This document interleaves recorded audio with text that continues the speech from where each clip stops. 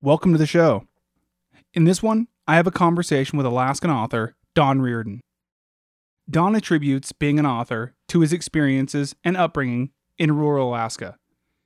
When he was a kid, he and his family moved to a number of small communities in southwest Alaska. There, he dealt with the loss of friends to suicide, drug and alcohol abuse, and going missing. As a youth and as an adult, he made sense of this real-life horror and tragedy by turning to creativity. He says that has allowed him to explore and embrace the darkness, both figuratively and literally. This podcast is made possible through the generous support of the Crude Magazine Patreon subscribers. If you already subscribe to the Crude Magazine Patreon, thank you. For those listeners who aren't, please consider subscribing at www.patreon.com/crudemagazine. That's patreon.com/crudemagazine, and pick the subscription tier that works for you. I want to thank everyone subscribed at the Company Man tier. These are the people who have subscribed to the Crude Patreon for $50 or more. Trina Duber, Seward Brewing Company, The Grind Coffee Shop in Juneau, Derek Adolph, Blue and Gold Board Shop, Sharon Liska, Alaska Surf Adventure, Aquila Space, and Northern Knives. Thank you to all the Patreon subscribers. Your money and your support make these conversations possible. You can also support this podcast with a one-time payment at buymeacoffee.com/crudemagazine. And if you have a chance to rate or review Crude Conversations on Apple Podcasts, please do. Okay, back to Don Reardon. In addition to his fiction work, Don has also co-authored 2 nonfiction books, Never Quit with Jimmy Settle and Warrior's Creed with Roger Sparks. Both Jimmy and Roger are former pararescuemen, or PJs, with stories of perseverance, wisdom, and heroism. Both books detail the path that led Jimmy and Roger to become PJs, and the extraordinary experiences that made them who they are today. Don says that when people have experienced that kind of high-level, intense trauma, we have to listen and learn from it. So here he is, Don Reardon.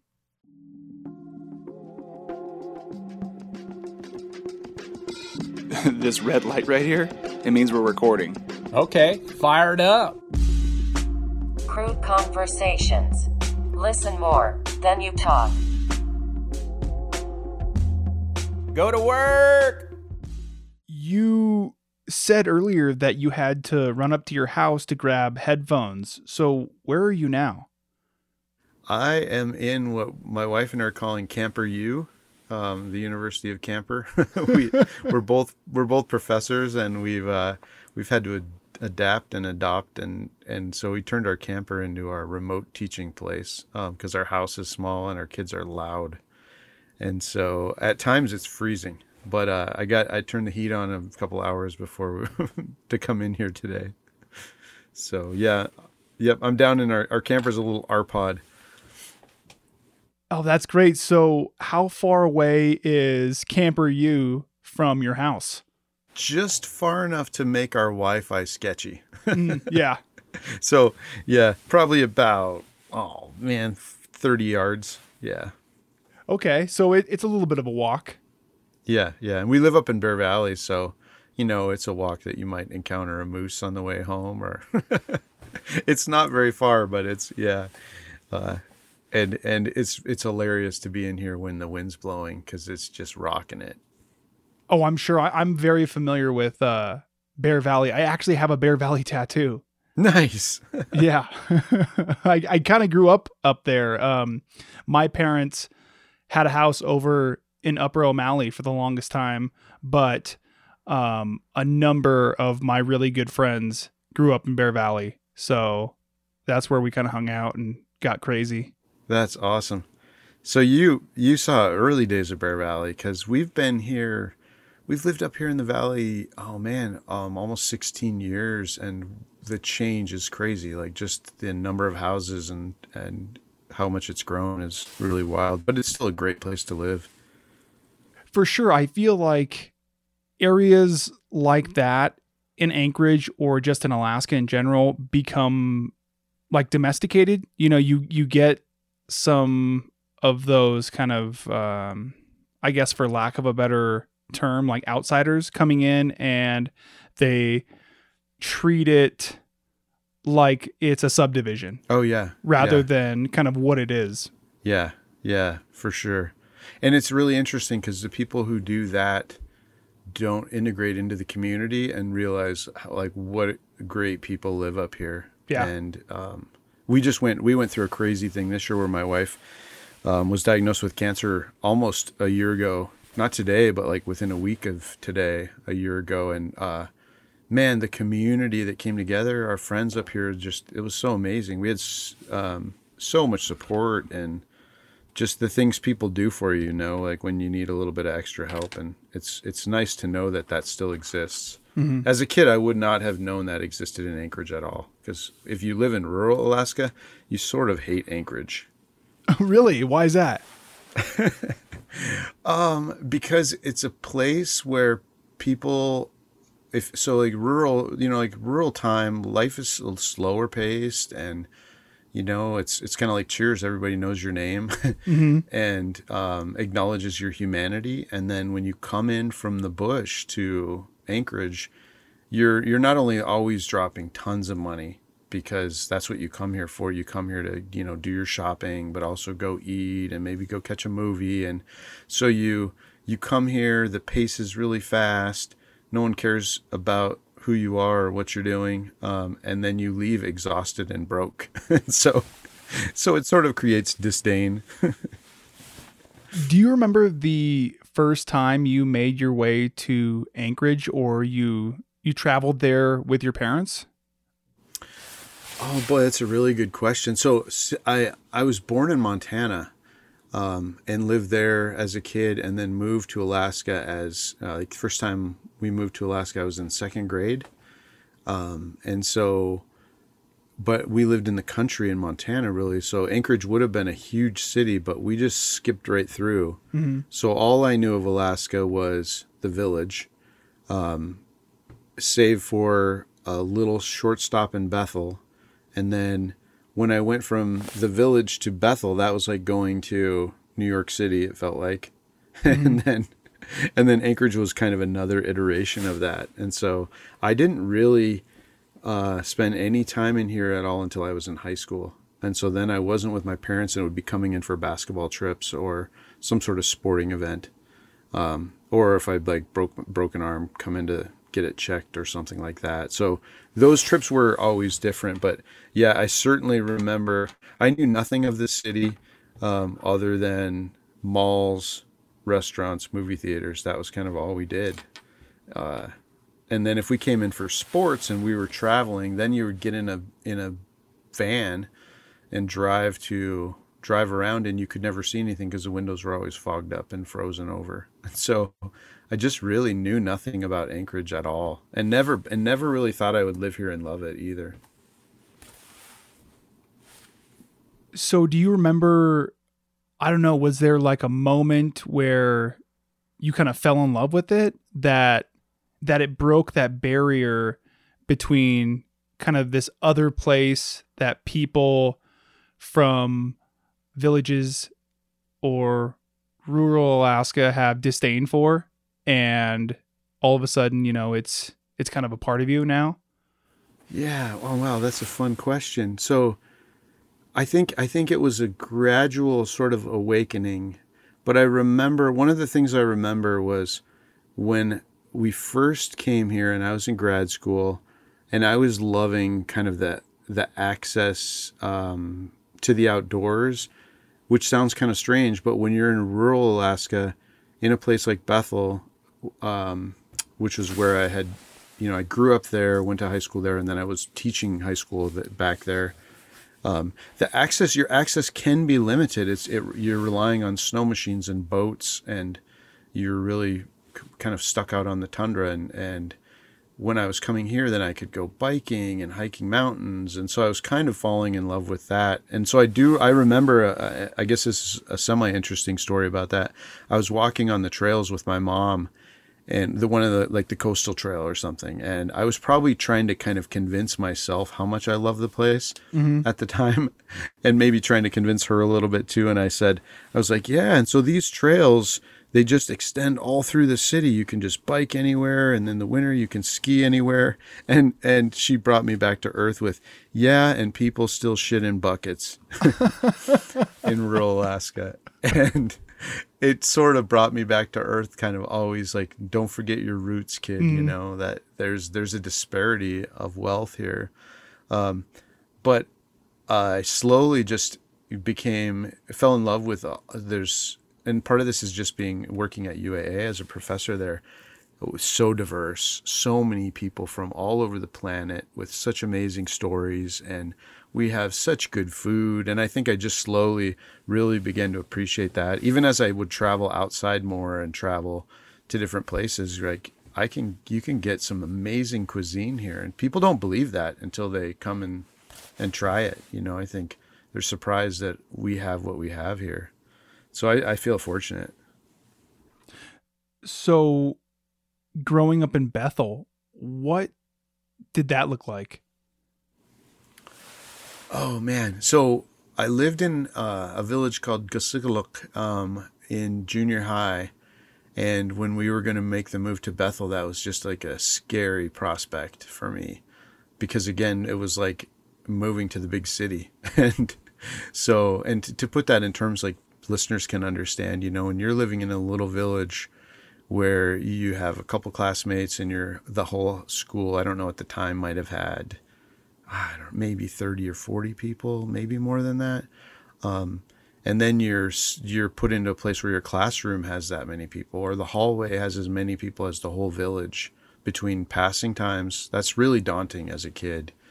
And the life was just fast paced and kind of exciting in Bethel, but at the same time, intimidating coming from the village. And so, yeah, that transition was really interesting and awkward to me at first, but I fell into it, and it was a great place to grow up for me. I was really lucky. I had a great group of friends, and we kind of chose a creative route to stay out of trouble. There's definitely trouble to be had. And I was in sports, so I was active that way, and I was in academic events, so I was active that way, and got to travel a lot with school. So that let me see the world a little bit, the outside world a little too. But my friends and I fell on music and the radio. We had a radio show all through high school, a late night radio show. Yeah. The Kevin, Ralph, and Don show every Friday night. From That's 12 great. to 2. Yeah. So then I knew the power of radio, which was really fun. And so we kind of turned to creativity to stay out of trouble. And that was a good move for me. And I just never let that go. But at the same time, man, enormous loss of friends, you know, to the epidemics of suicide and drug and alcohol abuse and going missing. And yeah, you know, like, so it came with a cost, but I wouldn't be the writer I am today or the educator I am either, I don't think, without those lived experiences there. You know, I don't have a question written down about this, but what you just said kind of struck a chord with me, because growing up in Alaska, I think there is always that element of darkness, right? You have like the literal physical darkness, but then also kind of the darkness that gets inside you and that you kind of become one with, or you become more familiar with. And I think that those moments or those tragedies that you live through or that happen in your world, like friends committing suicide or getting hooked on drugs, you know, juxtaposed against that, like, you know, forever winter. I think that it just kind of gets inside you and kind of makes us who we are. Oh yeah. Yeah. 100%, I think. And it makes us who we are. Those of us that live through it, right? The survivors of it. And you end up bearing like survivor guilt just because you can do that, you know, because you can see your way through the darkness. There's Seth Kantner, one of my good buddies, and I think probably arguably one of Alaska's best writers, has I'm so bad at like quoting lines from anybody and I would just totally butcher it. But he basically says, that darkness that we survive, that we have to kind of get through, is the price that we pay for our summers. Mm-hmm. Yeah. Because they're just so glorious and so amazing, all the hours of daylight. But man, yeah, you got to get through that darkness. And there is definitely a weight that we bear. I like how you say that, kind of that internal. I think for me, exploring creativity was a way to deal with the darkness. But I was also in love with it. As a kid, I wanted to scare people. I wanted to write stuff that was scary and horrifying, and so I think I embraced the darkness, and I think that actually probably helped me in a lot of ways. So you wanted to be a horror writer earlier on? Yeah. I wanted to be Stephen King. I wanted to be the next Stephen King. I've never said this on radio. I think I've maybe, or on recording, or told anybody this where they could document it. But I wrote Stephen King. I wanted to be him since I read The Shining going into third grade. So I was maybe 9 or something. And I just, instead of being terrified by the book, I was in love with it and wanted to just do that, scare people. Mm-hmm. And so I read all the books of his I could find, get my hands on. That's what I wanted to do. And then, I wrote him a letter in, probably either 8th grade or 9th grade, asking if he would mentor me. And I had some cheesy line like, the greatest day, the America's greatest day of horror will be the day you retire. and you need to mentor somebody, and it needs to be me. and thankfully he gets so many letters that was hopefully recycled or just burned. I got a form letter back like months and months later, but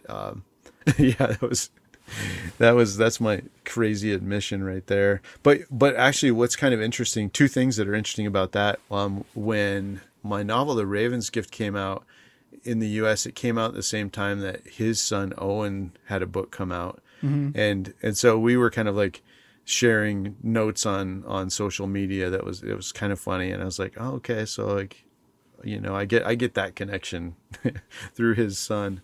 But later that stuck with me, that idea to write authors and ask for help. And, like later on, it led me to having a mentor who was, really powerful and really, took me under his wing and helped me grow as a writer for sure. And so it's kind of funny. It wasn't Stephen King. It was, somebody in kind of a whole different realm of writing. And I think, it's neat to see those two things kind of coalesce, I think, in my work. So how do you think that your writing has evolved? Do you feel like there's still horror elements to it? Yeah, that's for sure. Like, your question made me kind of realize that a little bit, where I wanted to be the next Stephen King. I wanted to scare people like that. I didn't want the fame or the money or anything like that. It was just about how cool would it be to have people reading my work and be really scared. And then the mentor that took me under his wing, Daniel Quinn, the author of Ishmael, his work is about saving the world, and a lot of focus on the power of indigenous cultures in terms of the message and what we can learn from them. And really, like, that coalesced into a lot of my work. So like The Raven's Gift is a scary novel, but there's this other element there where I'm using the elements of horror to make it an exciting story, but really trying to push some ideas about the power of indigenous cultures, specifically Yupik culture, the culture that I grew up with, and what we could learn from it and how we could save the world that way. When do you think your writing started portraying indigenous cultures? Oh, for as long as I've been really probably writing near complete sentences, because that was what I knew. So yeah, 2nd grade was when I first lived in the village, and then from then on I was for lack of a better term, kind of infected with what I had learned. You know, a lot of it was learning. Actually, ironically, we're in this pandemic now and learning about the devastation wrought from the earlier epidemics. And there was elders in the community who had survived through it, or who had been who had lost family members and grew up in orphanages because of the previous epidemics. And so, I think from then on and mostly as a young kid, like, okay, so I'm hooked to the Stephen King stuff, but at the same time, I was hooked to oral traditions of the Yupik culture and other cultures in Alaska. If I could hear them, the scary stories of monsters and ghosts. And man, there's nothing cooler when you're a young kid who likes scary things to live in a culture where those scary things aren't a joke. In our American culture, scary stuff is just kind of a joke, or it's just entertainment. But in indigenous cultures, the stuff that's scary, the monsters, the ghosts, the spirits, those lessons to be learned are real, and they transmit real, valuable, important knowledge. And as a kid, you're too enamored with the monster, the idea that the monster could really be out there, but that's okay because you're still learning the story, and then you'll eventually start to learn from the story. Mm-hmm. That's a really interesting distinction between being out in a village, which is much more isolated than a place like Anchorage, and you are a fan of Stephen King, you're a fan of horror, and you're also learning and knowing these indigenous stories of monsters. And so I feel like that horror is much more real for you than it would have been for someone like me in Anchorage. Yeah, that's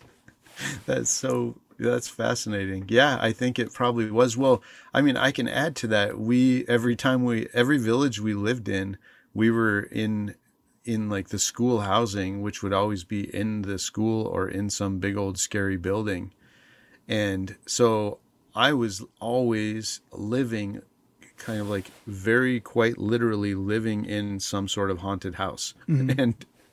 And like whatever people want to believe about that stuff, when you're living in a place where everyone in the village says it's haunted, including the people that work there, that's some crazy shit. Mm-hmm. Yeah.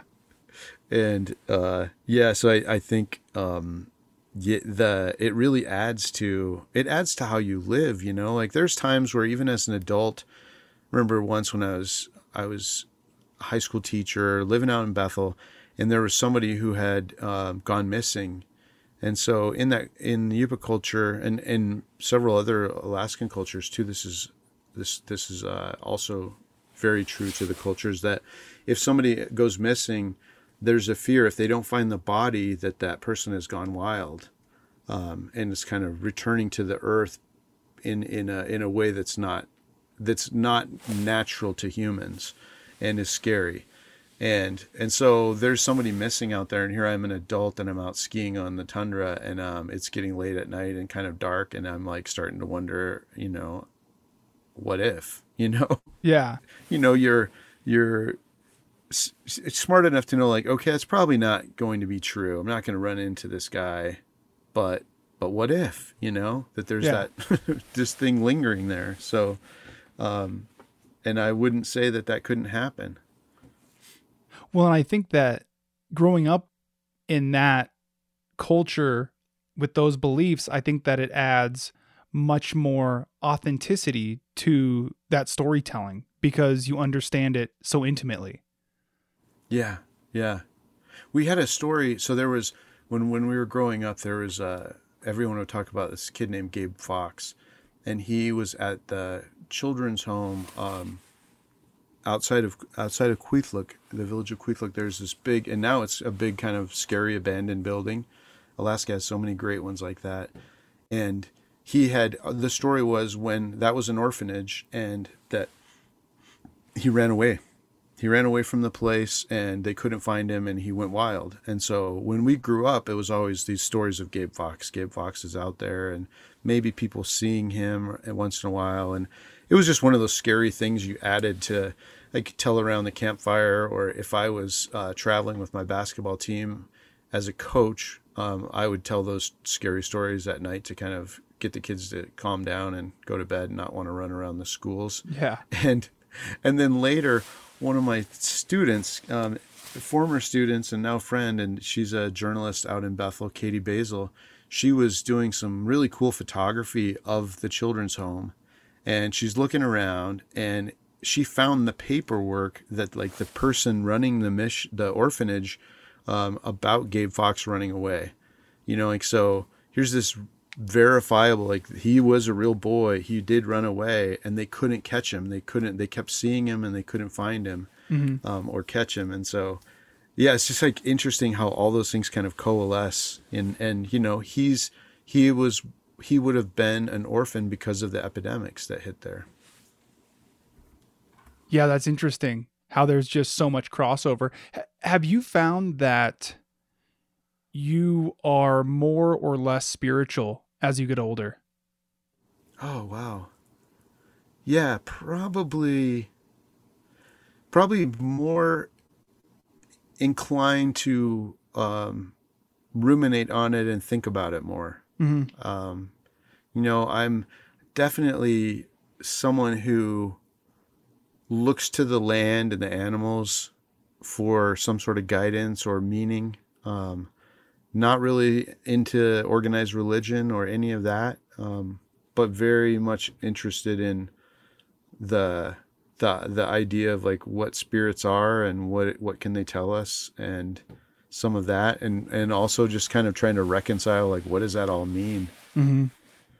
Even just trying to make sense of like the haunted schoolhouse we lived in. Like, does that mean that like when you're a teacher and you die, you still have to keep working, like, haunt the place? That's horrifying. Like, it is that is horrifying. That's yeah. So like wondering about that stuff, like what does that mean? And a great Alaskan writer who just died last year, in Sherry Simpson.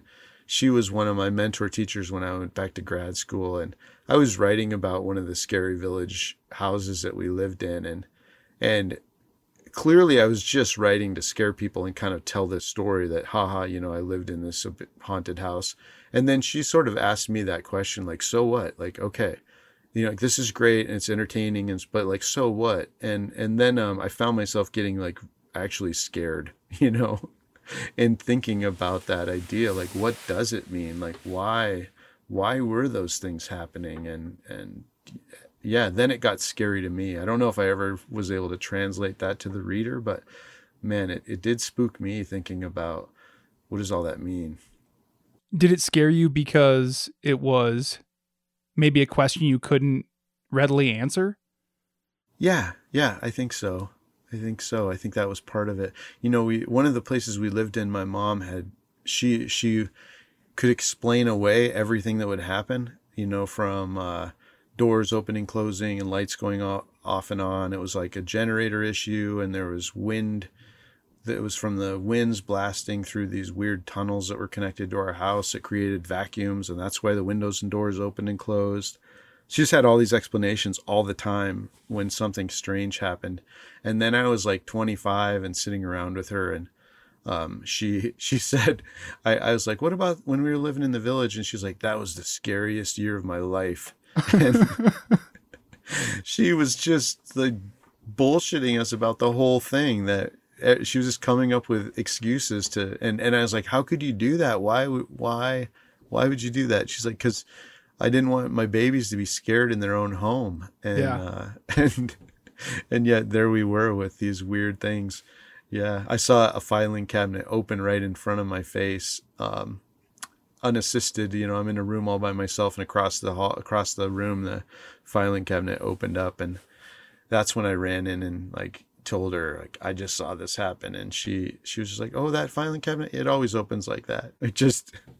just she's like, that's why I tape it shut, and like nonchalant. And then later I look in there, and sure enough, there's some tape on it. It's closed, and there's some tape holding it shut. And that was my mom. That was the kind of woman she is. Like, she went in and taped it up.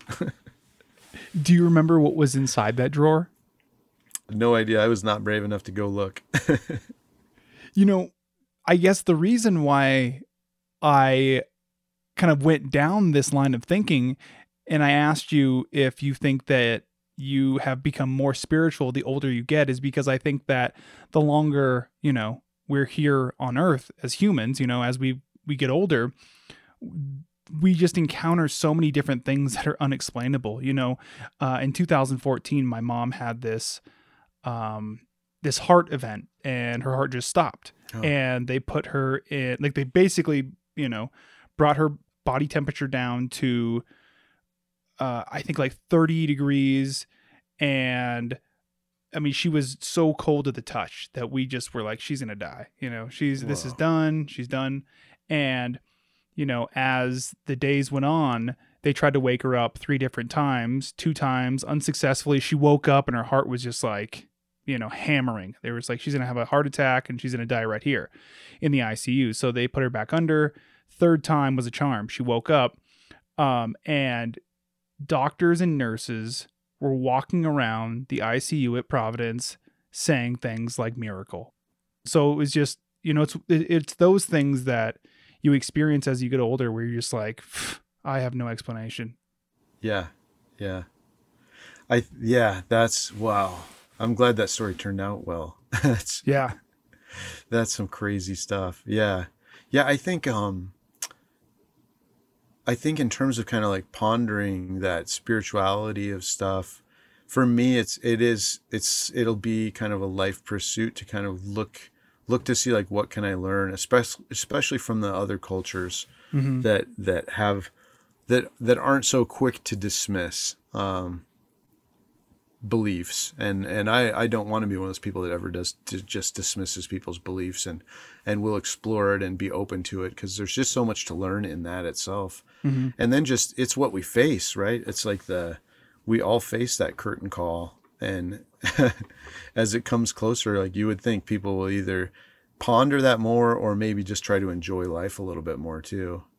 Yeah, absolutely. And I think that there is worth in long-standing knowledge and considering history. I think that it is kind of the mark of a very ignorant person to dismiss cultures that have been around for thousands of years. Yeah. Yeah. Especially when those cultures transmit knowledge from generation to generation, where that's where it's been, I feel so fortunate to grow up the way I have, to kind of understand that and see it firsthand, and then kind of reflect upon, like, what do we learn in our kind of standard Western American culture? What do we pass on to our kids, and to our grandkids? What do we learn from our grandparents about, like, how to be a human being? And it's sad, like we don't learn a lot that teaches us about not just to be good people, but like how to live, like how to be a real person. And there's so much there to it, and so much that we can gain from learning about some of that. And some of it's really simple things, and it's embedded in those stories. That's what's also kind of cool about those cultures, is they share the knowledge through a story instead of saying, here's what you have to learn, kid, because whenever someone says, here's what you have to learn, you just like check out. Yeah. I kind of want to ask this because I've been moving it around. This is the last question that I wrote down, but I want to ask it before we get too far away from, your affinity for horror. So the movies you wrote, there's a horror movie called Claude, The Legend of Sasquatch. And then there's Skid Marks, which is like a raunchy teen comedy, right? Yeah. Yeah. I feel like those are both very different genres. How did they come about? Well, So I was in grad school when I wrote those, so that's my like caveat there of those. But you know, Claude's a Bigfoot movie, so I'm not going to make any excuses about that. Because again, I grew up in a culture where that creature, that being is very real, and is very much a part of the culture and a part of the land, part of Alaska. And so I'm really fascinated and wish with that whole situation there. And I wish the movie would have, reflected that a little bit more, but it was just a campy Bigfoot movie. And there was, I can't make any more excuses about that. And then I definitely have kind of a dirty sense of humor and like to joke around. I'm not afraid to do that. That came about through the same director that did the Bigfoot movie, which is also sort of goofy. And yeah, I mean, I guess I am the skid marks was just kind of a joke, but it was a good time, especially in grad school, to write something like that and see it get turned into a movie, and then to get to hang out with the actors, and it was a blast. I don't regret it. It didn't age well. It's not PC at all. It's just horrible that way. But it was fun, good times. I now, like, if any films that I make now are not going to be like that. I think once you have some kids, and kind of the weight of the world is on you, like, I don't see myself writing Skid Marks 2. No Skid Marks 2? No Skid Marks 2, but I do see myself writing a horror movie again, like I love, especially an Alaskan one, I would love to do something like that here. What kind of themes? Oh man, I could go on and on about the possibilities. I like the ideas of how these scary old buildings that we have here, especially ones related to like World War II, the old bunkers, and then there's these old mission schools and orphanages that are just out on the tundra. I love that idea of somebody, maybe in a bad situation, and they have to hide out there for a night to try to find comfort, and they're not going to find comfort there. Yeah. Some of that. I don't want to give away all my ideas here. Let's see. What's another recent one I had? The animal ones are interesting. They've been played out too much. The ideas of wolf attacks and bear attacks and all of that, but the classic stories, the indigenous stories of monsters, there's some scary stuff that I think would be really neat to see brought to the screen. But ideally it wouldn't be me, it would maybe be one of my students that's from that culture. I think that would be the penultimate to me, to have me get to help teach a kid to do that, to bring those stories to the screen. So it's not just another white guy bringing a traditional story to life. Like, it has to come from the culture for it to really be scary, I think.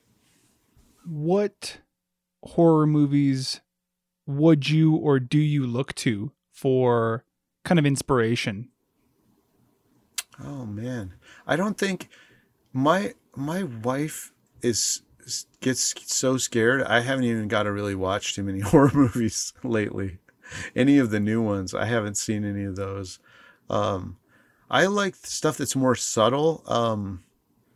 And I think back to like some of the, I don't know. I don't think I have a good answer to that. I don't think the contemporary horror slasher kind of stuff is at all what I'm interested in. More of psychological stuff, I think. Like things like Bird Box is, like stuff that's going to just be more intriguing in terms of the character's struggle instead of just the surprise got you stuff. For sure. I think that the movie that comes to mind for me would be something like Hereditary. I'm not sure if you've seen that. So that movie, I think a good way to explain that movie is that it is extremely terrifying throughout, but the terrifying moments are very subtle. So it's very much like The Exorcist in a lot of places. So it's one of those movies that just really gets under your skin. Cool. I might have to check that out. Yeah. I think I want to go back to those movies that are scary because they make you think and make you worry about your own sort of circumstance and not just the crazy gore and the effects that they can pull off. Mm-hmm. For sure. I don't know if I've ever said this on the podcast. Maybe I've said it on one or two, but I am a huge horror fan. I have watched horror movies since the first horror movie that I ever remember watching was I was a kid. I was super young, and I remember I was sitting on the couch with my dad, and he was flipping through the channels, and I was like, "Wait, go back. What is that?" And it turns out it was Child's Play with Chucky. And my dad's like, "Are you sure you want to watch that?" I'm like, "Yeah, what's that all about?" And then so like I'm sitting on his knee, and then he like picks me up. He's like, "Do you want to get close to it?" And I get close to it, and I remember like not being super scared, but being like excited because of like the horror element to it. And that's what my mind always goes back to when I think like, when did I get broken? And, like, why do I like horror so much? Because my wife, a lot like your wife, probably, it sounds like, she cannot watch horror movies. And I found this out in college. And I think, what was it? I think it was this really, really terrible movie called Gutterballs, which actually is like part porno. Like it's a really trashy, terrible, but also kind of awesome horror movie. Really gory. So it's more of like a slasher type flick. But they do have like porno actors in it. Anyway, she watched that and she just kind of like snapped at the end. She's like, "I don't understand why you like this shit." I was like, I'm like, "Oh my gosh, I'm sorry. I thought we were enjoying this." And so that was like the last horror movie that she really watched with me. Yeah, I can't even remember the last one that I watched with my wife that was even remotely like that. It was maybe a ghost one with Nicole Kidman or something, The Others or something like that. I think that was about the closest. Yeah, I guess that would be the kind of the more, yes, on the spooky side or something to make you think, sixth sense kind of stuff. I have a script that's never been really seen the daylight or gotten any traction anywhere.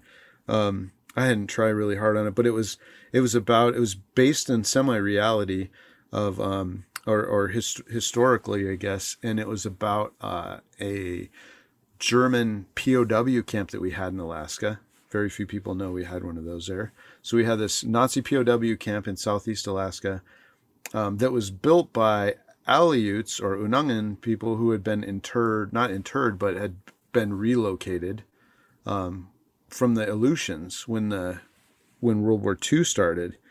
And we basically just ripped people out of their village homes on the Aleutian chain and then dumped them in Southeast in these old canneries. And it didn't turn out well. I think like 10% or more of the people died, on our watch in those canneries. But of course, the Nazi POWs in the camp that some of the Aleuts had built were held by Geneva Convention standards, so they didn't die. They had a cantina and all of this. So my movie's idea, the script that I have written it's called Ghosts of the Camp, and it was two guys escaping to go hide out, and they're hiding out in a place where the Aleuts had been, and it's haunted. And so they're haunted by what they've done in war, but they're being haunted in this big old scary cannery. And if you've ever been in one of the Alaskan canneries, the old ones, like they are spooky in and of it themselves. So that's the kind of stuff like I want to see that kind of movie made in Alaska, Absolutely. I think that there are so many different really great original stories that could come out of Alaska or that can come out of Alaska. I read this book a while back, and I'm trying to remember the name of it. Maybe it's just called Alaska by James Michener, maybe. Yeah. Yep. So I read that book a while back, and there's this really great quote that I always remember, and I don't even know where it could go. Maybe somebody listening to this can like put it somewhere, but they have these like stories, right, of these pioneers kind of like throughout the book, as they're describing like the land and the indigenous people that have lived on the land, and then the first Westerners to, see the land. Anyway, there's a lot of stuff going on in this book, but I remember this one part about this pioneer guy who I think that he moved to Alaska for gold, and he had this cabin like in the middle of nowhere. He's just surrounded by woods, and he ended up dying like penniless. He didn't find any gold, but the last note that he left was, "Bury me here where I failed." And I always thought that was so great. That's a great line. Yeah. That's a great line. That reminds me of I can't remember what the book is called. It's a nonfiction book that not very many people have read about, kind of a miner that lived in Southwest Alaska, kind of in the mountains between Bethel and Dillingham. And there was someone there, I think his name was Klutuk, and he was killing the miners there. And like, I don't know if he was cutting their heads off, and he would go and rob their cabins, and that would be another one that would make a great horror movie. Mm-hmm. So they would find these headless bodies. They'd go into the cabins and find the miners, headless miners. Headless miners. That sounds like the title of a 1960s Scooby-Doo cartoon. The Headless Miner. Actually, I think there is one called Miner 49er.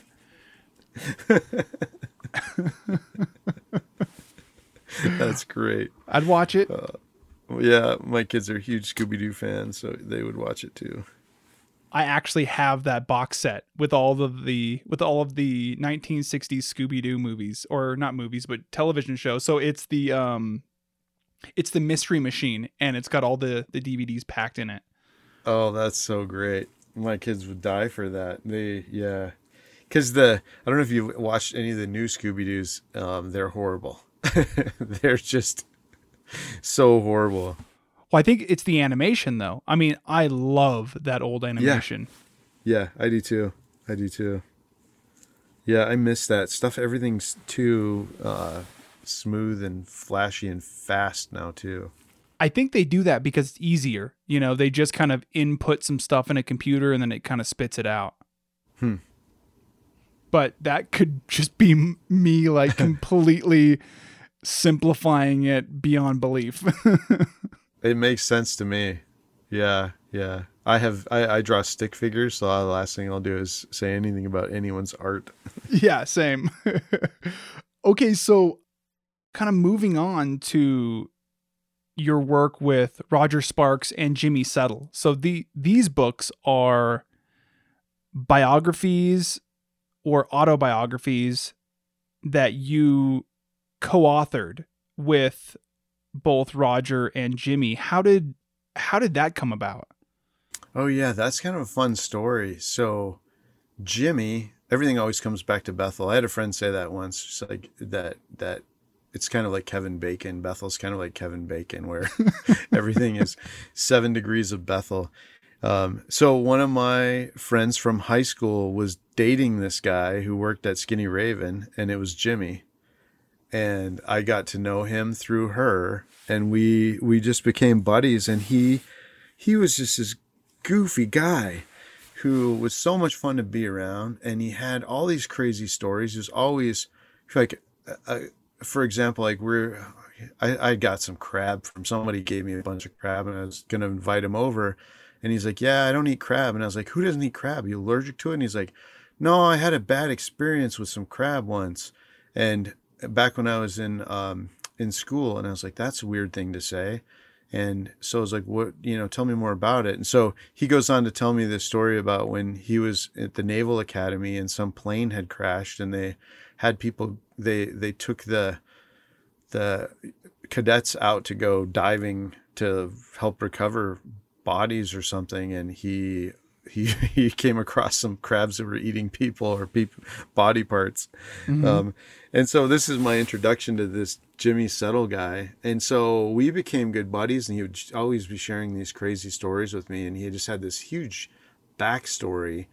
And and of course, this comes back to skid marks. I'm doing the movie Skid Marks, and we're joking about, like, I was like, we should tell your story, like, cause he told me this story about when he was, I was like, how do you get, clearly he's working at Skinny Raven, and he was kind of worked his way up to manager there, but I'm like, you were in the Naval Academy, like what happened, And so he tells me a story when he has a heart attack when he's running on Harvard track or something. Right. And can't stay in the Naval Academy anymore because he gets his heart fixed, but he's out. And then that kind of leads him to Skinny Raven, and he's back there. And so we were joking this whole time about, let's turn your story. We called him Shoe Guy. And I was like, we'll write a comedy kind of like Skid Marks about this shoe guy. And so every time we'd get together, drink some beers and laugh about Shoe Guy, because he was just this brilliant guy, and he was stuck in this position, like literally at the bottom of people's, he's beneath people. He's subservient to them, on his knees, putting shoes on people while they're talking on their cell phone, and, just being totally disrespectful to him, not knowing, how brilliant he was or what he'd gone through. And so we were like, okay, we couldn't figure out what the Shoe Guy story was. And we kept playing with this idea over and over and joking about it. And then he starts hanging out with PJs, and most people are like, what's a PJ? And when he tells me about this, I'm like, what's a PJ? And he's like, oh man, there's just like these great guys, and they're pararescue guys. They're the guys that would rescue you off of Denali or, out in the bush if you had a problem. And he starts working out with them, and pretty soon he's going to try out for him, and then pretty soon he's a PJ. Yeah. That's a long way around the story that he tells, but so the Shoe Guy story led me to be enamored with the PJ stories, because he would come back from all these trainings and tell me about just the stuff they would do, like almost drown, or one guy died or blew his knee out. He comes back one time after blowing his knee out, and I kind of spent some time recouping at my house, but then he goes on to become a PJ. And so then I was like, wow, now we have a different story. This isn't Shoe Guy anymore. This is cool. Like this has become something else. And so then when he would come back from trainings or whatever, if he was here in Alaska being a PJ, then I was like, I'm going to tell that story. I'm going to tell your story. And he's like, okay, cool, sure. Well, then fast forward a couple years, and my wife and I are watching NBC Nightly News, and it's here. I'm Lester Holt and in Afghanistan, and my wife screams. She's like, it's Jimmy. And here's Jimmy on our TV screen in our house. We're about to eat dinner, and he's got a freaking bandage on his head, and he's with Lester Holt, and there's a hole in the bottom of the helicopter that he has signed, Almost Got Me, Jimmy, with the date on it. Oh my gosh. And I'm like, it's Jimmy's in my house, and he's been shot. And a week earlier, I was on vacation in Hawaii or something, and got a call from him, and he's in Afghanistan. He had just I'd sent him a copy of my book, The Raven's Gift, and he'd just gotten it, and he was all excited. And so I hadn't heard from him, right? So then he's shot in the head in Afghanistan. And I'm like, holy crap, this is crazy. This is his story. Yeah. Well, he comes back, and he's injured, and he's not going to be a PJ anymore. And I was like, dude, I'll help you tell your story. And he wasn't there yet. He was like, no way, man. I'm out. And so I didn't hear from him for a while, and finally gotten back in touch with him. And sure enough, he was actually, let me rewind for a second there. I was angry. I was mad that our country could take somebody like him this he was like an Anchorage Golden Boy. I mean, here's this kid who was like state champion runner. Turn him into one of our finest, like those pararescue men who work here are just extraordinary. They, you know, like their motto, so that others may live. They're all, they don't want to be called heroes, but you know, like they are all heroes just for what they do every day. And it's just, that's part of their day job. That's their 9 to 5. And he becomes one of those and then gets injured and they're like, thank you for your service. You know, we're just like, we do that to all of our combat veterans, really. And I was angry about it. So what does a writer do when he's angry? He writes a really bad novel. And so I wrote this like knockoff heist novel. And it has, at its core, it has this injured PJ who has to go like rob a rural gold mine for these bad guys. And my agent reads it and he's like, this is really horrible. But who are these PJs? What's a PJ? And so I tell him this story about Jimmy and he's like, get that guy on the phone right now. Call him up. Tell him you want to talk to him. Tell him you want to help him write a story. I was like, I've already done that. He's like, just call him. So I called Jimmy and he's in a better space and his life had turned around and he's like, yeah, sure, dude, let's do it. And so that was how we wrote Never Quit. And we started working on it and I went to interview Roger because he plays a pivotal role in Jimmy's story.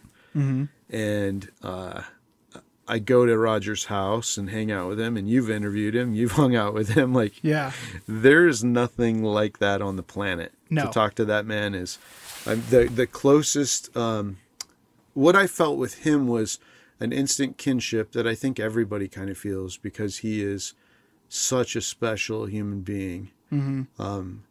But he has what I see in the eyes of the elders that I've worked with who carry with them kind of the wisdom of the ages. And Roger's one of those people. And I left that, as I left, I gave him a copy of The Raven's Gift, kind of as a thank you. And I knew he liked to read, but I didn't think, you know, he'll never read this book. I was just like, I just wanted to offer like some kind of thank you to him. I brought him lunch, but some Thai food, but I needed to give him something out of thanks. And so I leave this with him and said, you know, if you ever want to tell your story, I'll help you tell it. And he's like, yeah, I'm not interested. Or he might've even said something like he's not interested in war porn or something like that. Okay. That made it really clear that it's kind of like, you know, F off, dude.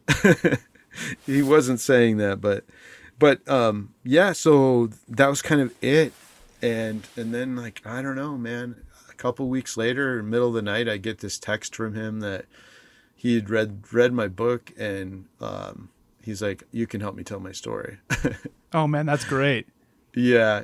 It was really, really powerful message that I've saved it and I've read it a few times since then. And it's just one of those things like, I'll never share it with anybody, but it was a profound moment. And then I was like, whoa, like this guy's story, I knew it was phenomenal. I had no idea. And it's, it was really a challenge and a treat to help him tell that story because it's so powerful. And the challenge in that it's just no one's lived a life like that guy. It's amazing.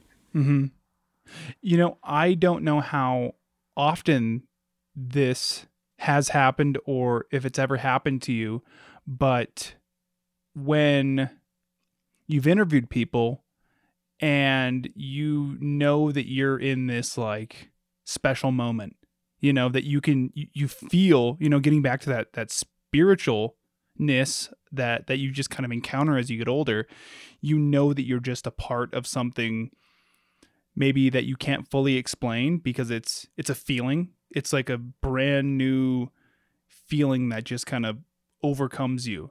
And I had that definitely interviewing Roger, definitely interviewing Jimmy Settle, and definitely reading both of those books that you helped author.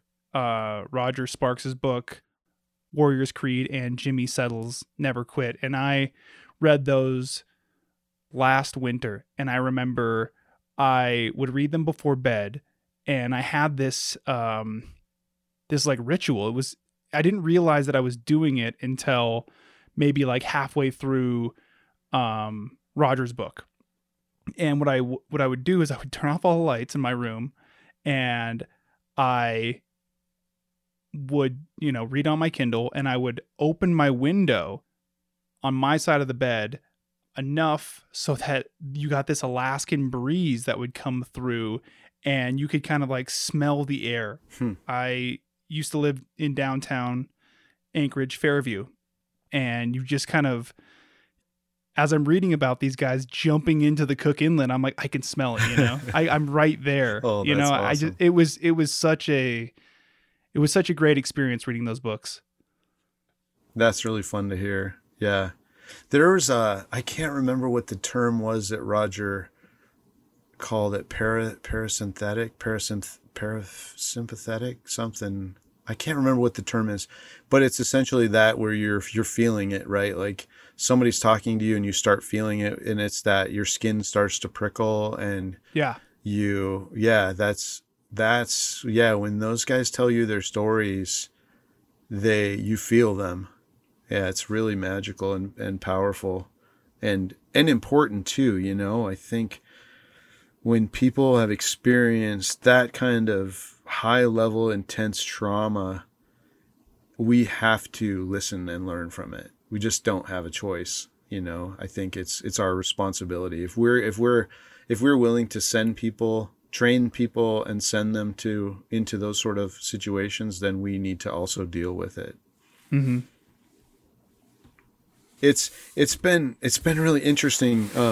Never Quit was really, really, hit the top of the charts, and people, it was received really well.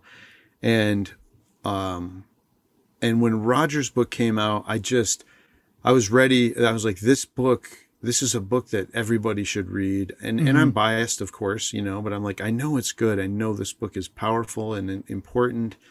He's got some really important things for everyone in here. It's not just for warriors and not just for combat vets. There's a lot of takeaways that are meaningful in this, and it it did okay, but it was definitely not like topping the charts or anything. And I was angry about that, I guess.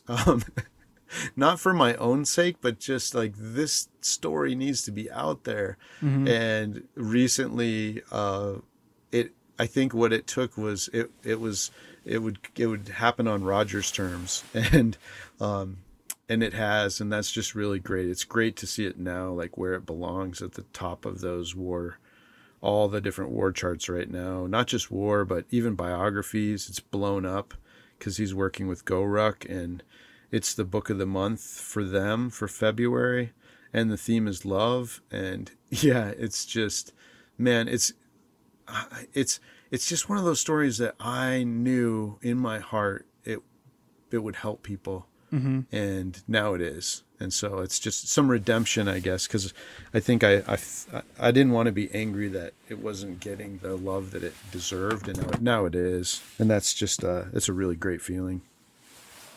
Yeah, it's interesting to see what grabs hold of the attention of the masses.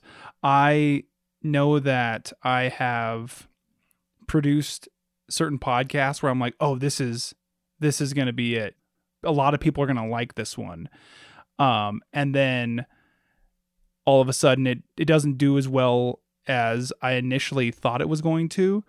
But then maybe like a year later, all of a sudden it resurfaces. I'm like, wow, like that conversation was a year ago, but all of a sudden, it's being listened to a lot right now. Yeah. Yeah. So I don't know what that is. I think that it's just one of those things where, people find it when they need it.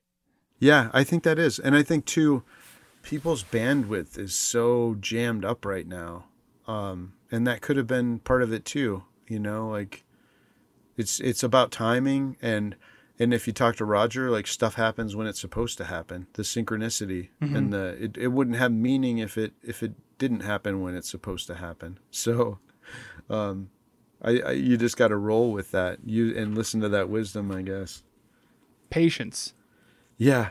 I always have to remind myself about patience because, again, the longer that we're on this earth, the more that you start to realize, or you begin to realize that, the elders or your parents or your grandparents, like, they were right, you just keep doing the work and have patience and it will come. Yeah. Yeah. And enjoy the process. I think that's something I've learned, like, to not just always rush on to the next thing, like, enjoy the process and grow from the process. That's something that's definitely working with Roger with Warriors Creed. That was something that, like, from the get-go, he made that clear, like, that this is about the process of us doing this, and that it's going to be difficult, and it's going to sting sometimes. And it did. And yeah, it made us both better people, I think. Mm-hmm.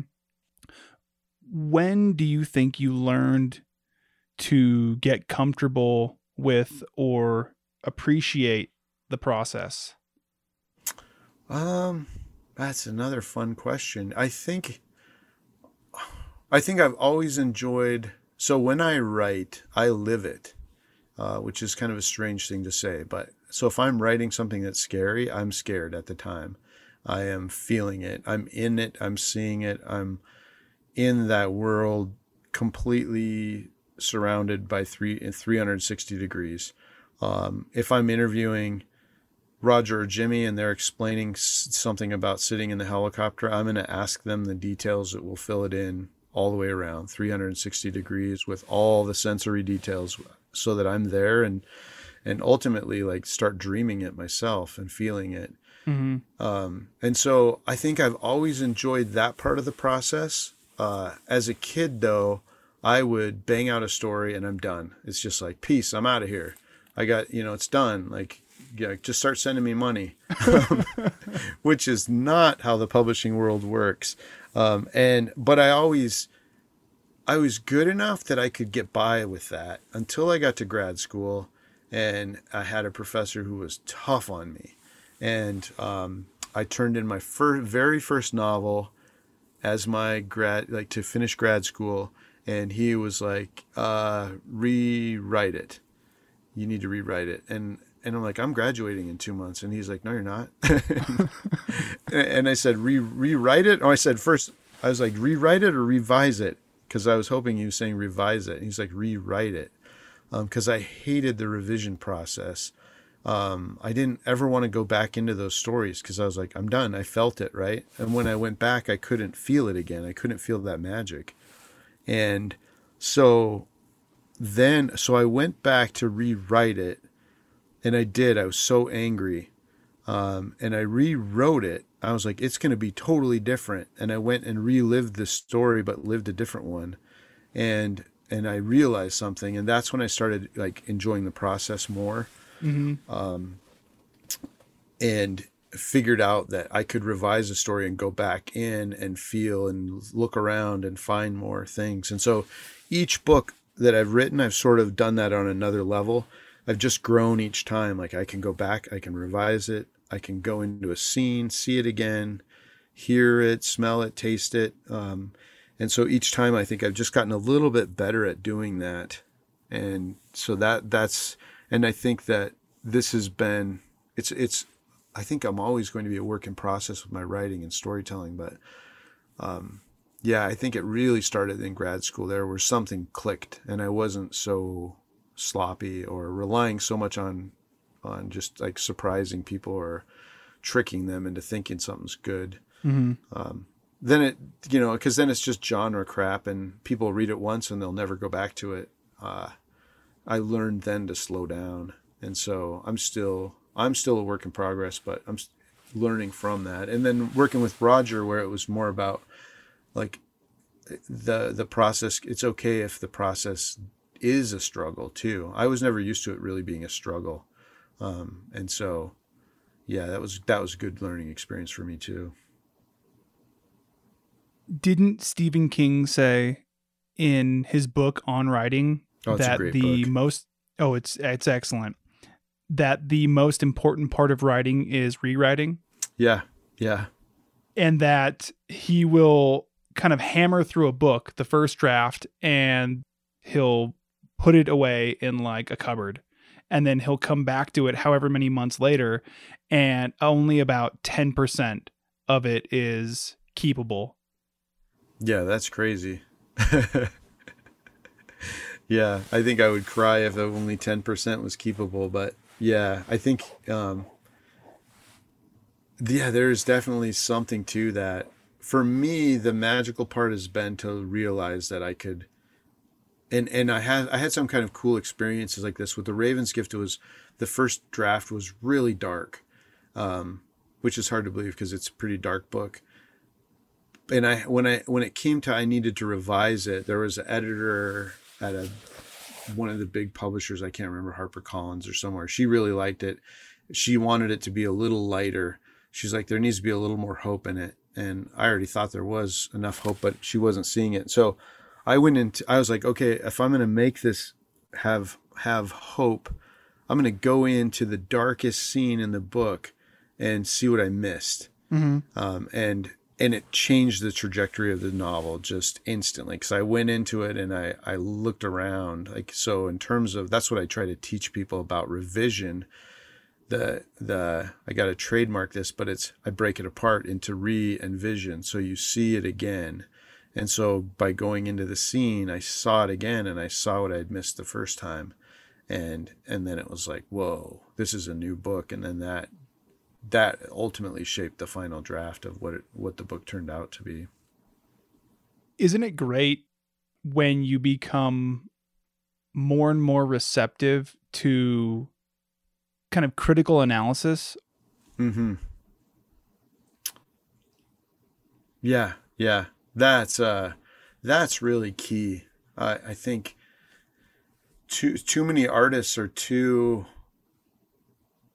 unwilling to listen to criticism and learn from it. And that's where I was lucky with the mentor that I had, Daniel Quinn. Man, he was tough. He was really tough. If you've ever read Ishmael, if you haven't read Ishmael, read that. It's an amazing novel. He was the gorilla, and I would bring something that I thought was awesome to him, and he played, and I do this as a professor. I teach from the same paradigm I'm your coach, not your professor, or not your teacher, not your mentor. And so he was my coach. And so I would give him this beginning to a novel that I thought was killer, and he would just blow it apart. Just drop a bomb on it. And I could be mad about it, but I could see he was 100% right. And he could even sense that, and he would just be like, like, as your coach, I'm telling you, if I'm your baseball coach, I'm like, pick your elbow up and do this, and like, keep your eye on the ball this way, and you would take that advice. And so I really learned to take that perspective and look at when people have criticism, what can I learn from it? And then I teach from the same paradigm too, so that my students realize I'm coaching them, just trying to help them make them better. And it's really successful. It makes them feel so much better about their work, and they understand our relationship in a different way. And it's transformative. And then for me, yeah, I'm so lucky. I have so many writer friends who will look at my work and give me constructive feedback. One of my friends, who's a local writer, I love his work, Shane Castle. He has a novel everyone should read online for free that he just put on a website. It's called Moby Dork, and it's the Moby Dick of zombie novels, and it's amazing. He's an amazing author, and he'll take my novel, like, he had an early draft of the Raven's Gift, and he would just call me names on it, on the manuscript. Like, he would write on one place. He was just wrote like, "Don't be a pussy," because he could tell I was backing off on the scenes. Like I was writing these graphic scenes and then I would cut out of them. And he called me names right on the manuscript. And and so when I went to revise it, I needed to go all in. Yeah. What do you think that did to you when someone's calling you names like that? It was great. It's when you know that someone has skills above yours or has vision that you don't, or someone has put their effort into giving you feedback, you got to take it. Mm-hmm. And so I never felt bad about it. If anything, I laughed and I was like, oh, he's totally right. Like, because he's seeing through the veneer of bullshit that I was putting down. And so then I had to get real. And I'm so grateful for those people because the book wouldn't be what it was without that, It wouldn't be a book that's studied in classes and is curriculum and used in college classrooms too. So before we get into this final line of questioning, I wanted to let you know that I just bought The Raven's Gift as we're sitting here talking. That's awesome. Sold. Another sucker born every minute. No, I'm excited to start it. That's okay. I haven't read it either. It comes with a 100% money back guarantee that it makes great emergency fire starter or toilet paper. Unless you bought the Kindle version, which you're out of luck. I actually did buy the Kindle version, but what I actually do is, with a book like this, is I will buy the Kindle version and then I'll buy the physical version. Preferably, I'd like to buy it from you so that I can get it signed. I could maybe make that happen if we can find copies of it. Sometimes it's hard to track down, but I think it's maybe back in stock. Okay. Yeah, I'd be happy to do that. So I wanted to move on to something that might be sensitive. So let me know if you're comfortable talking about this, because if you're not, we can totally just move past it. Sure. But your wife, Annette, right? Yeah. Was diagnosed with Hodgkin's lymphoma last February, and then after months of treatment, the tumor in her chest disappeared. I've been reading about the upsets and the progress of the experience through your social media and your blog. And I think there's a lot of reflection, hope, sadness, encouragement, and appreciation in those entries. I know it would probably be impossible to explain everything that happened over those months when Annette had cancer, but I'm wondering if anything in particular comes to mind. Oh, yeah. Wow. A lot comes to mind.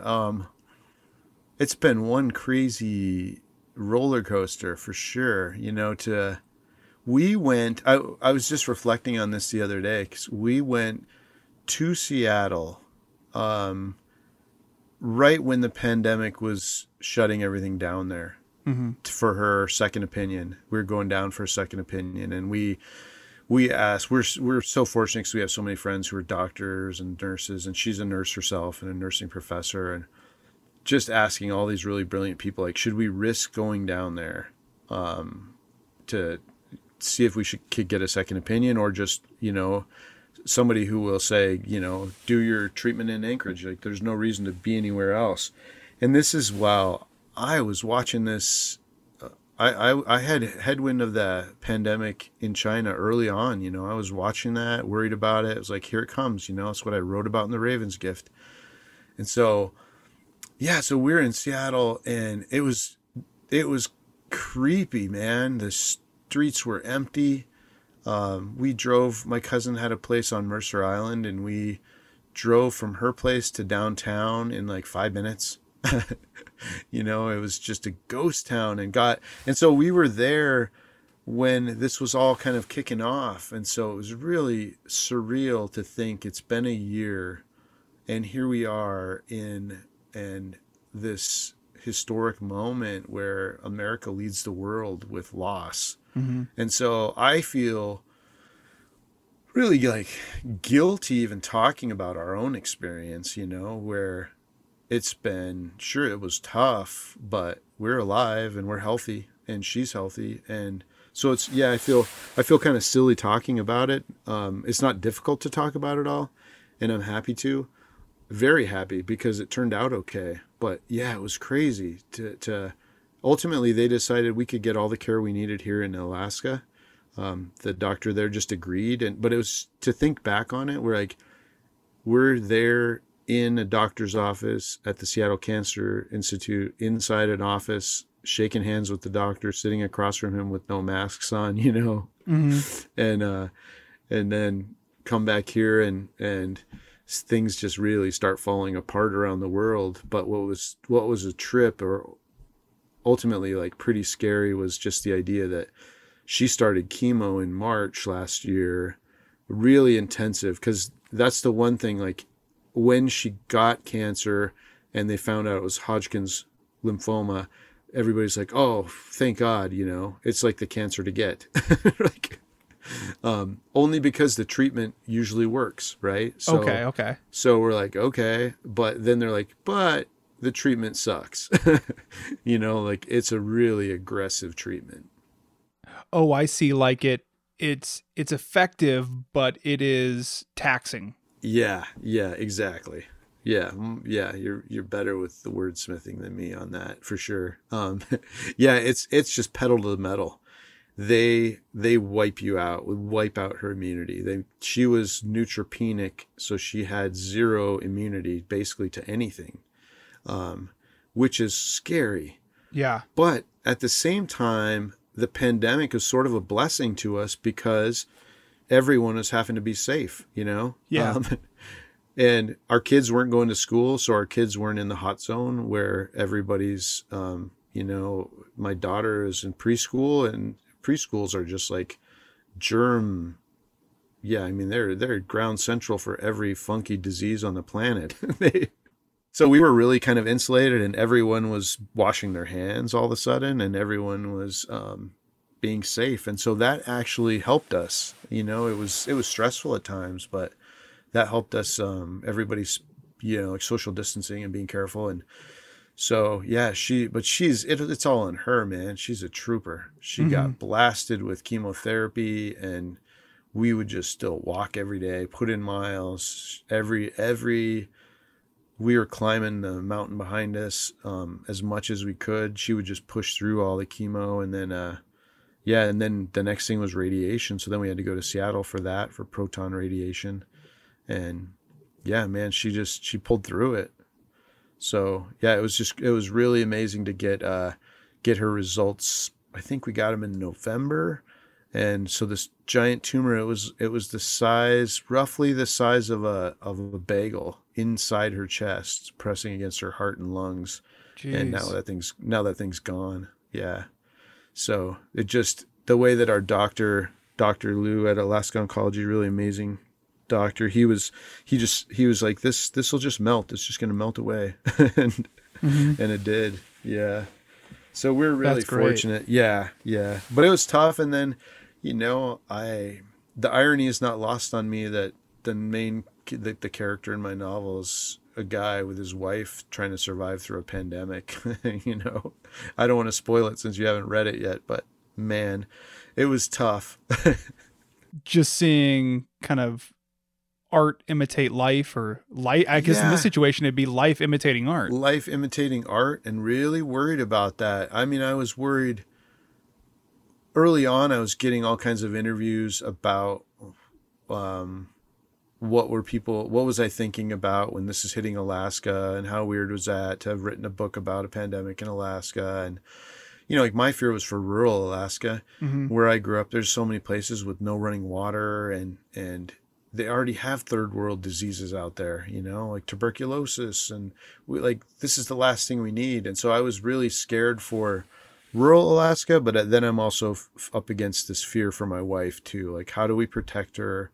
There's a few times where, we came into contact with somebody who had COVID, or I had, and fortunately I was wearing a mask, and, we were okay. But just the idea that I could be the one that could hurt her was pretty terrifying. Yeah. Yeah. That is terrifying. I'm trying to remember. I think it was the last blog entry or the latest blog entry on your website where your wife, Annette, wrote the entry, and I'm not going to remember it verbatim, so I'm just going to paraphrase. She said that she feels like she got a second chance at life. I wonder what that's been like.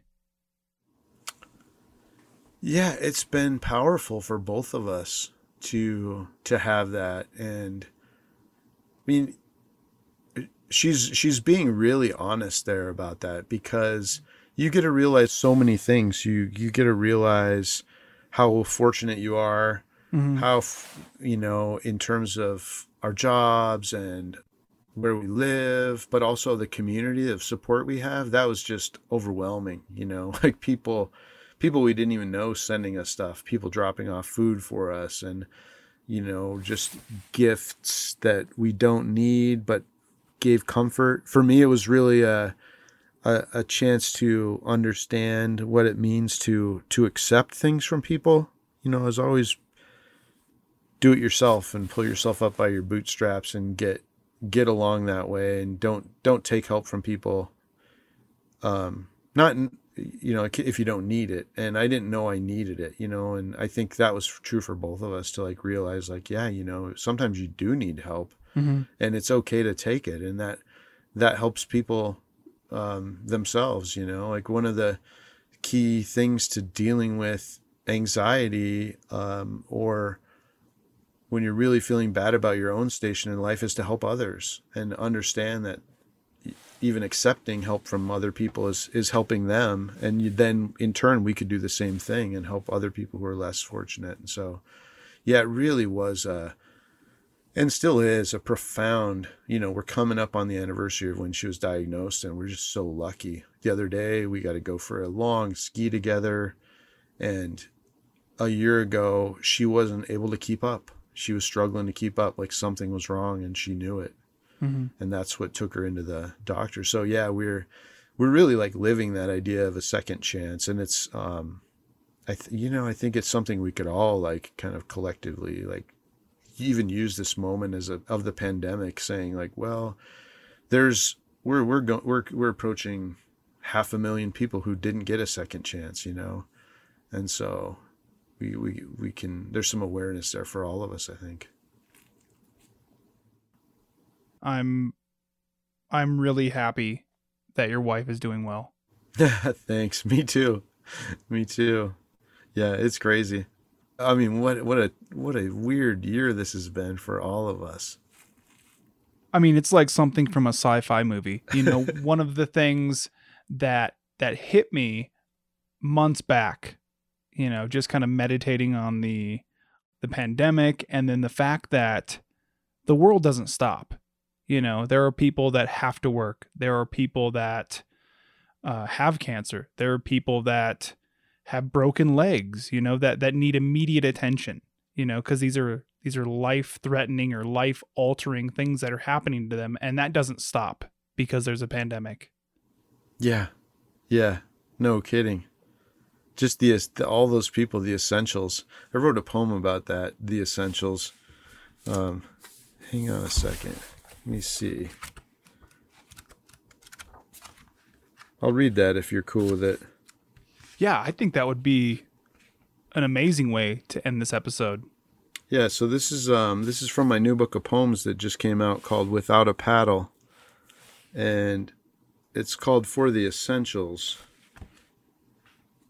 And this was me thinking about those people that you're saying right now, who now for a year they've been sacrificing everything. And I tried to capture that in this. For the Essentials. There will be no medals for you, no dinner in your honor, no book offers, movie deals, or dramas capturing your sacrifices, your sweat and toil for a nation hungry for chocolate ice cream and extra toilet paper. Essentials we purchase, delivered, unboxed, stocked, bagged. No pension to lose, no sick leave, no funeral fund or insurance against anything. Know this, you heroes. Your selflessness does not go unnoticed. And after the cleanup on Isle America is over, we will find a way to give you the thanks you have earned.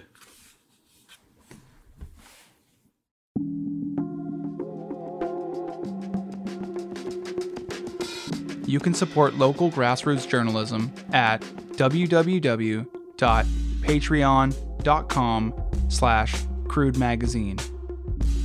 You can also support this podcast with a one-time payment at buymeacoffee.com/Crude Magazine. Crude Conversations is written, hosted, and produced by me, Cody Liska, for Crude Magazine. Music was produced by Alcoda Beats.